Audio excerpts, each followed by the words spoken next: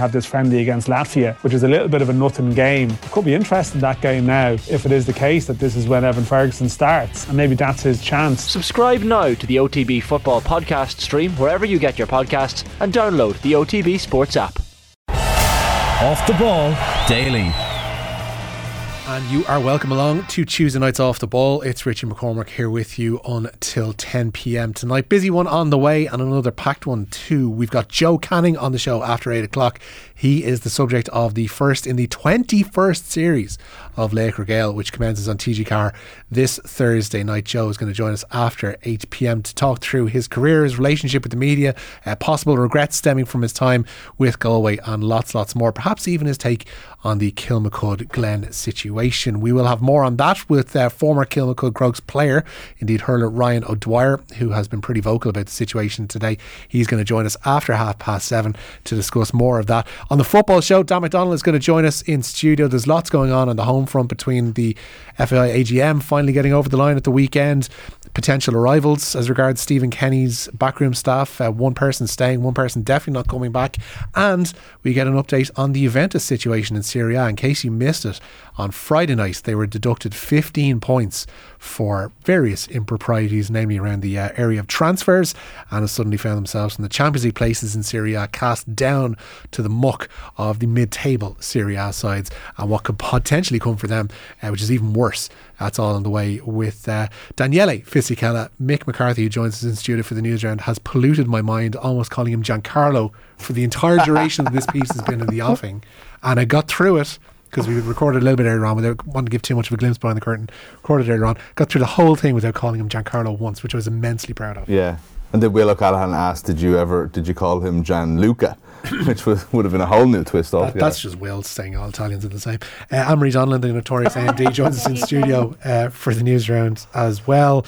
The Kilmacud stuff still ongoing. Obviously, we're going to talk to Ryan O'Dwyer after 7:30 about this, Mick, but we did get pretty late in the day last night an update from Glen themselves, and pretty rightly stating that they shouldn't be the ones who have to go to the GEA cap in hand and say, you might want to look at this, lads, because it's putting them in a invidious position. Yeah, it seems to be whatever side you're on this, that seems to be what people will agree on, is that this is just a tough situation for the Glen, and one that they shouldn't have to be in.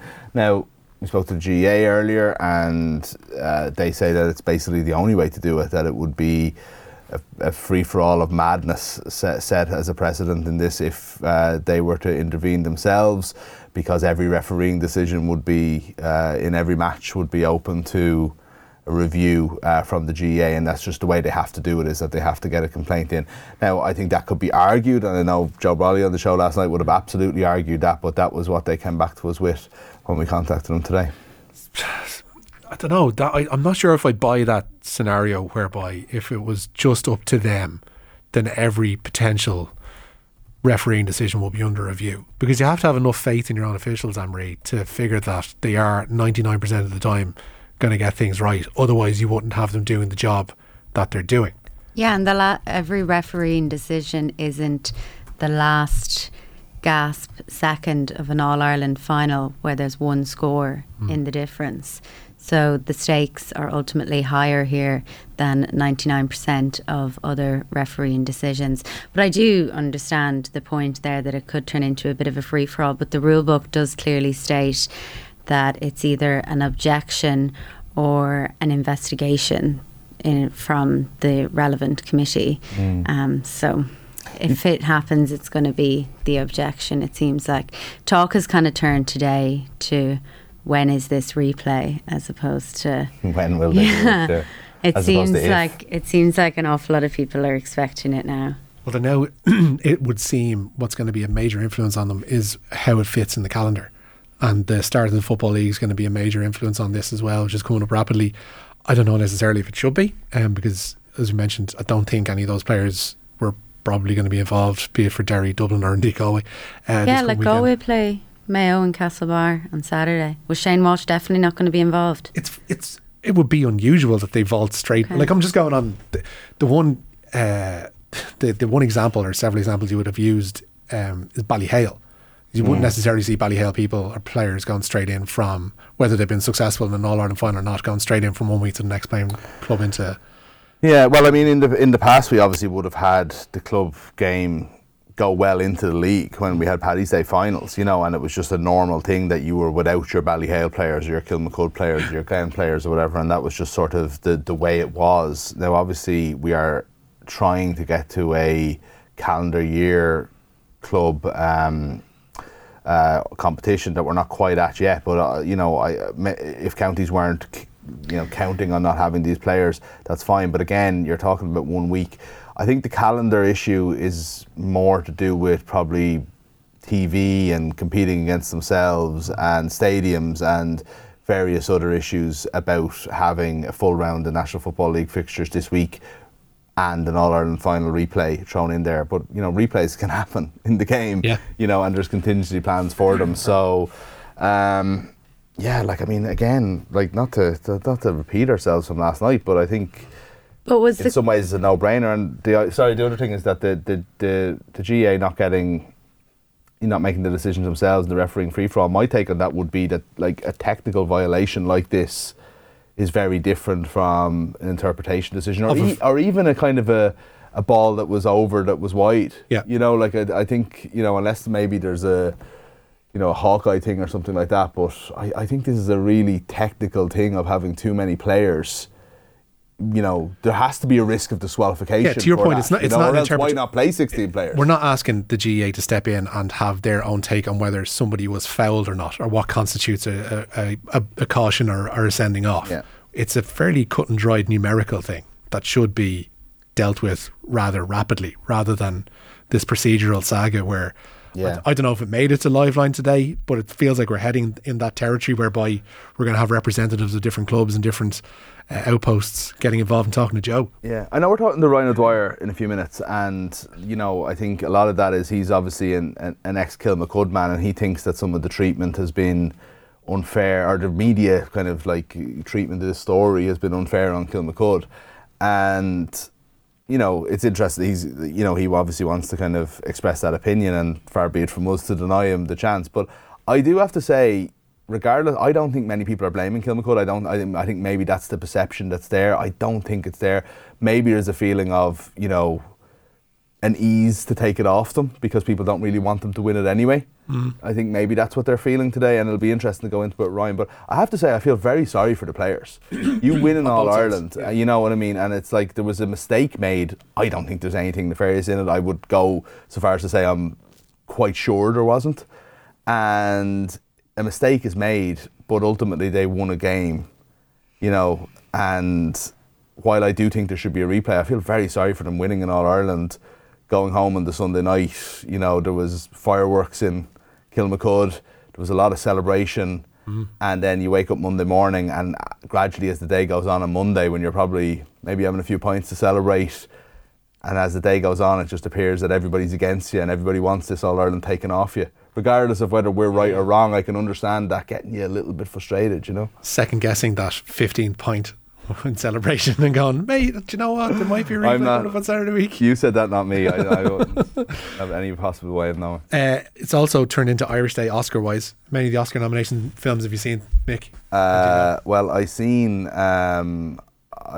the Banshees of Inisherin, which I think is going to win all the Oscars, so therefore I've seen all the Oscar films. Okay, fair enough. Well, I'm now in a position whereby it's always the case where I've seen more of the kids' films the Best Animated Picture nominees than I have the actual Best Picture nominees, because so where would you get the tired to go to the cinema? I don't know, but I went to the cinema to see that. It was the only time I've been to the cinema since our second child was born, and I very much enjoyed it, and luckily for me it turns out it's the film of the year. It's mad to see a Top Gun nominated for Best Movie, isn't it? I haven't actually seen the list. All Quiet on the Western Front is the list, right? Avatar, Way of the Water, Banshees of Inisherin. Avatar beat that. Elvis movie, Everything Everywhere All at Once, which is a massive favourite, I think. Yeah, The Fabelmans, Spielberg's new one. Thor, which stars Cate Blanchett. Not Thor, like... Not Thor, is it? No, with the hammer. Blood and Thunder or something. What was it? Love and Thunder? Blood and Thunder. Go on, Richie. That's more what we see at Croke Park. Triangle of Sadness is nominated as well, and Women Talking by Dee Gardner. So in the actors, so we have isn't like Two out of Paul five. Mescal and Colin Farrell are going up against each other, and then you have the two Gleeson supporting and actors, Barry Keoghan. Barry Keoghan up against each other. Most important, I just That's saw Judd unbelievable. Hirsch is nominated for Best Supporting Actor. Judd Hirsch, star of Taxi back in the day. That's He's a pretty. record lad. That's pretty huge though for star of Normal People and famous Gaelic football man Paul Mescal. If His- we want to bring it to sport as a Kildare minor, Yeah. but like being nominated for a small film like that, which is meant to be incredible, by the way.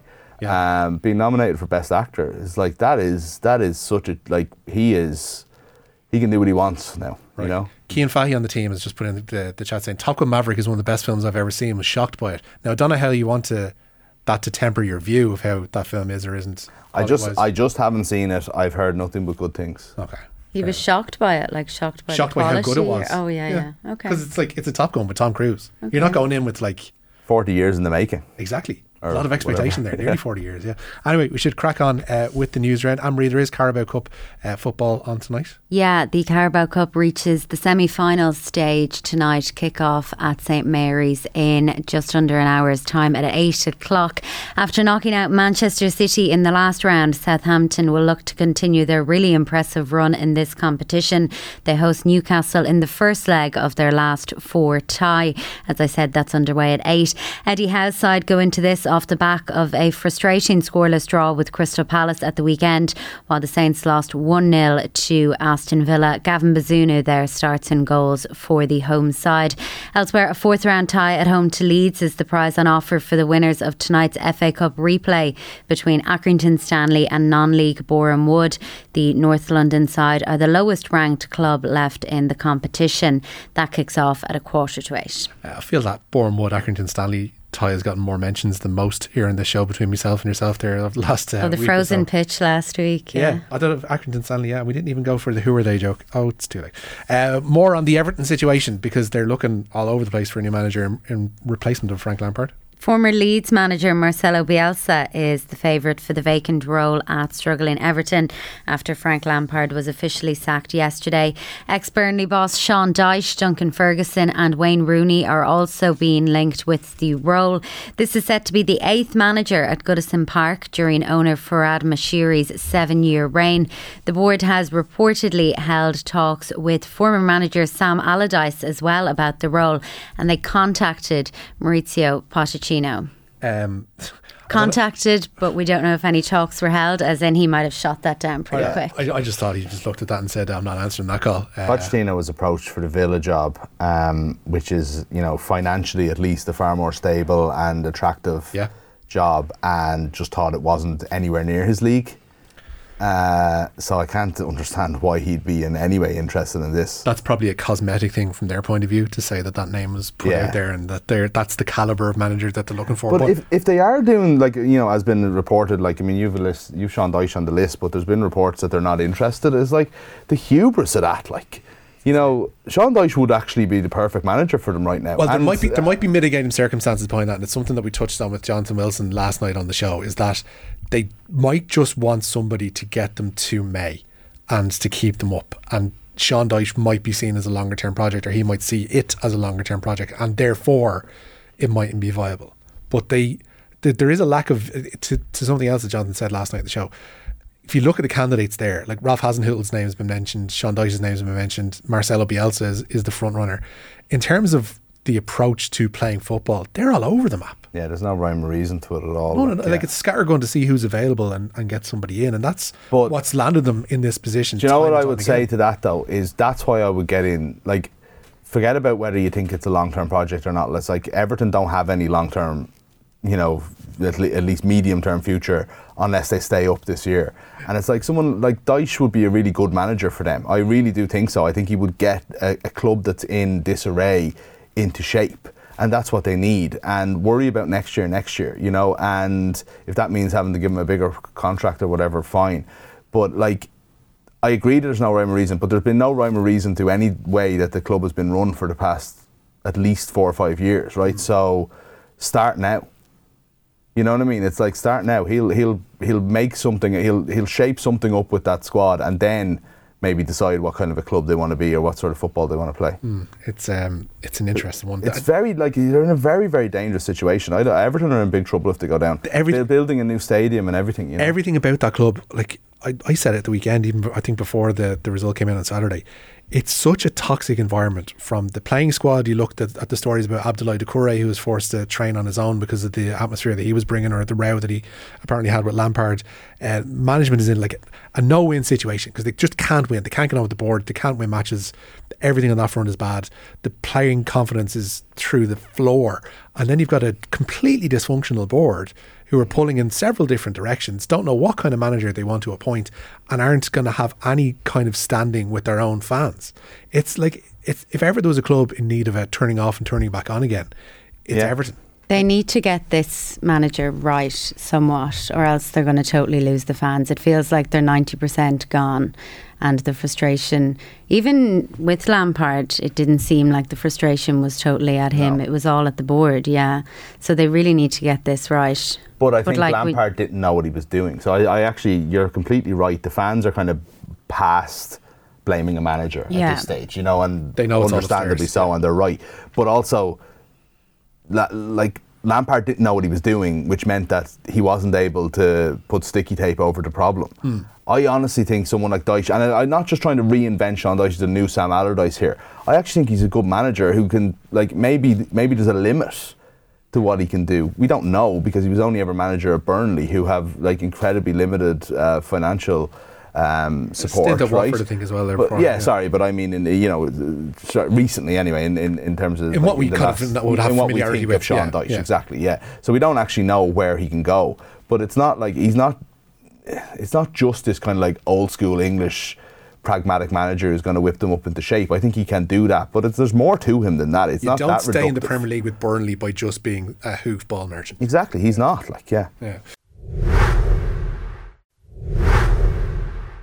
That is the Everton situation. I'm sure we'll touch on that with Dan in the football show after 9 o'clock. Who knows, might even have an appointment by then. The way things go with Everton, it's quite funny. We might do. But we'll know about it long before Everton tell us anyway. Exactly. There's a 5 hours gap between everybody having the Lampard is sacked and Everton announcing it last night. Insane. It's probably part of the problem as well. News on Chelsea as well today, Emery. UEFA's financial fair play rules are to be changed in response to Chelsea's recent transfer activity. The Premier League club has put a number of their new players on long-term contracts, allowing them to spread the transfer fee over a number of years. Football's governing body is now to set a 5-year limit. Clubs can be banned from competitions for breaking regulations. So what happens with those new Chelsea signings around 7.5 and 8-year contracts? Do they revert back to 5, or are they just going to be allowed to stand as they are? Oh, I don't actually know. That's a good point. I'd imagine if they're already done. They can't alter it. It's Chelsea are gas. Like, I mean, UEFA changing their rules because of how they're going. Like, you remember Todd Bowley? We were wondering what sort of a chairman he'd be, or what sort of a owner he'd be. At least he was thinking outside the box. I mean, to such a degree that UEFA have gone get back in your box. Spend, Richie. Like, and I was watching, that like transfer talk roundtable thing they have on Sky Sports News. Right. For my sins, I had it on for 5 minutes, and they kind of got to the thing where they were saying, "And what about Chelsea? Are they still in the market?" And the whole table, they all started like cackling, rightly so. And they still are. And then they went, "Oh, by the way, we're dead serious. They're looking to bring in 3 more players before the deadline." They're still sniffing around Enzo Fernandez, who's not going to come cheap if he does get prized away from Benfica. The funny thing is, actually, and it kind of is something that's touched upon in our chat with Daniele Fisichella later on in the football show, is around Juventus and how players are valued, because one of the reasons why that initial case around Juventus fell apart was that the prosecution had based the value of players on estimates from the website Transfermarkt, and anybody who's kind of looked into football and looked for details and stats and stuff like that has probably used Transfermarkt, but they have valuations on players. But it goes to a question of, how do you value an asset? Because a footballer, if you're a football club and if you're a publicly traded company, like a lot of them are at this stage, are assets. How do you go by evaluating them accurately? Yeah, I don't know. It's a good question, but I suppose there has to be. Yeah, I don't know. It's a fair point, because you say what would the market pay for similar players, but when it comes to something as loose as a footballer's talent level and value to a club, how do you define what a similar player is? You know what I mean? There was house prices and people paying their property tax and trying to devalue their house. You could say my next door neighbour and the other next door neighbour have valued it at this much, therefore my value is. You can't really do that with a footballer. Is the cost of an asset, i.e. a footballer, devalued by, say your house is rather spick and span, right? And you've got two houses either side of you that are absolute kips, right? Does that affect a player in the same way? So if you're like surrounded by, if you're a midfielder and you're actually a Rolls Royce of a midfielder, but you've got two donkeys playing alongside you, does that affect your market value? If you're a club? I don't know. Who are you thinking about? I've got people in mind, Mick. I've got people in mind. Now on to the League of Ireland's very own Athletic Bilbao. Kerry FC has announced today Austin Stacks goalkeeper Wayne Guthrie is their latest sign-in. Guthrie was part of the Stacks team that won the Kerry Senior Football Championship title in 2021.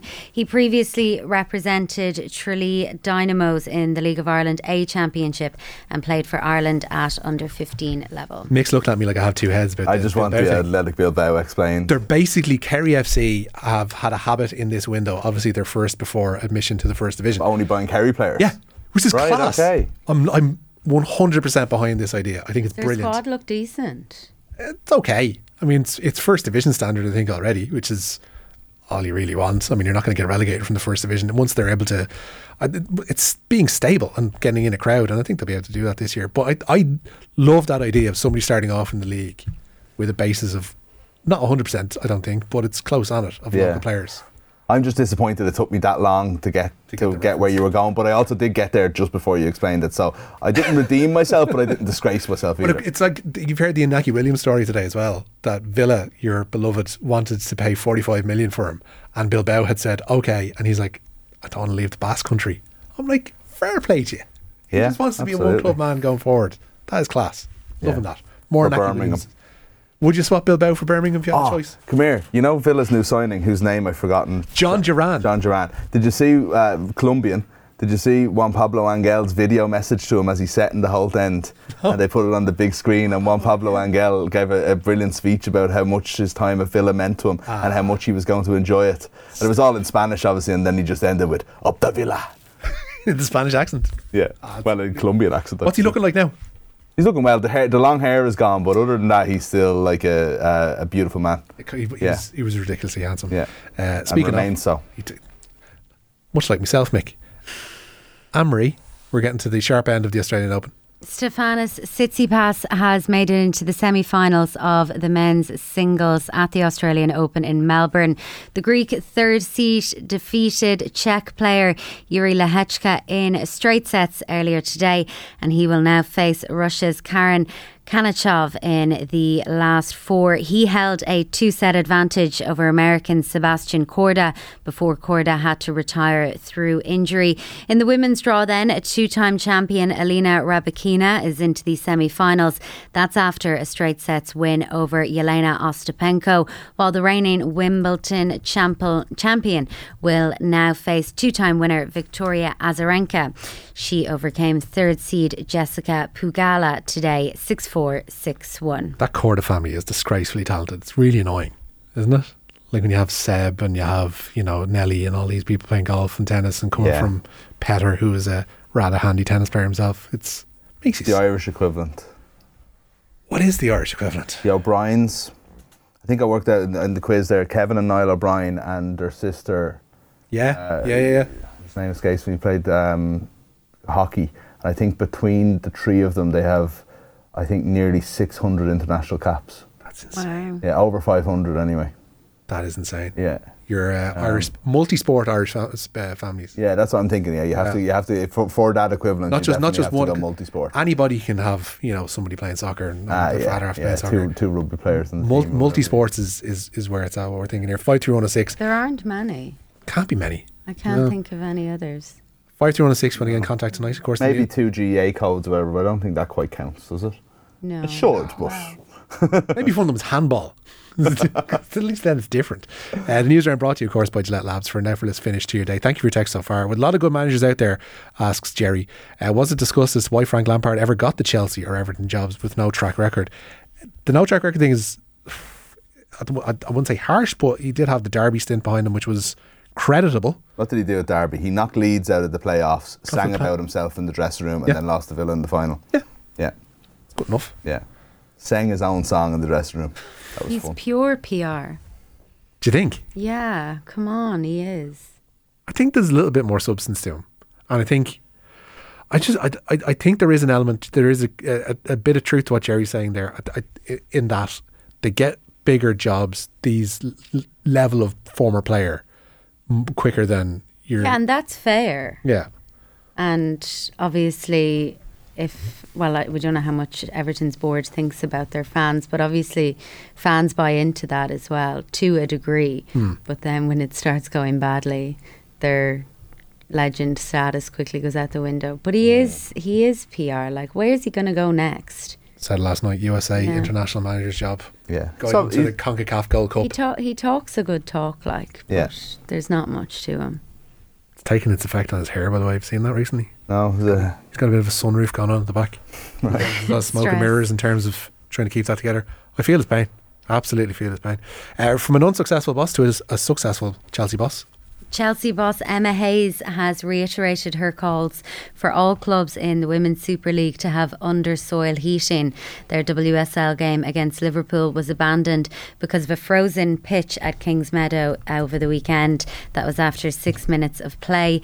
Hayes says the top tier should be treated the same as the Men's Premier League, where all stadiums have the proper resources to prevent frozen pitches. I think just in general, like, if this is the top division for women's football, then we should be afforded exactly the same opportunity. So as far as I'm concerned, this isn't about Chelsea, this is about women's football and being in a place where we're working hard to build a fan base, to build a business, to build all of those things without many years without equal access to things. And let's hope that we can continue to work towards that. You sell out a game at your stadium, which for us was at Kingsmeadow, so the plan was to be there, but we've got pitch covers and heaters that are designed to prevent frozen pitches. So if they don't do that job, then we have to have another solution for that, and that's not my job to do that. That's for the league and the clubs to work through the best solution so we never cancel games. I've said this for years. Cancelling games has a detrimental impact on our sport, so whatever that takes to ensure that fans who are travelling from up and down the country are not showing up and having a game cancelled 6 minutes in is something we should all work towards. It's a bigger story. Lads, come on now, behave yourselves. There you go. That's Emma Hayes speaking about the shambles that was Liverpool-Chelsea in the Women's Super League at the weekend. They're multi-sport families, 3 Hawkshaws, says one texter, which also sounds like it could be an Oscar-nominated film, to be fair. Maybe it is. It could well Maybe be. that's what it is. David Hawkshaw is I think he won a Grand Slam. He's captain of the Grand Slam team in under 20 rugby, in under 20s in 2019, and his sister Sarah, I think, plays rugby for Ireland and possibly and she plays hockey as well. So there you go. Conor O'Callaghan's dad played for Dublin, obviously, and his mum played for Ireland in hockey also. Brothers in different codes in GAA. 53106, keep them coming. We might come back to them throughout the evening, but for now, Anne-Marie, thank you very much. Mick will be hearing from you a little bit later on as well.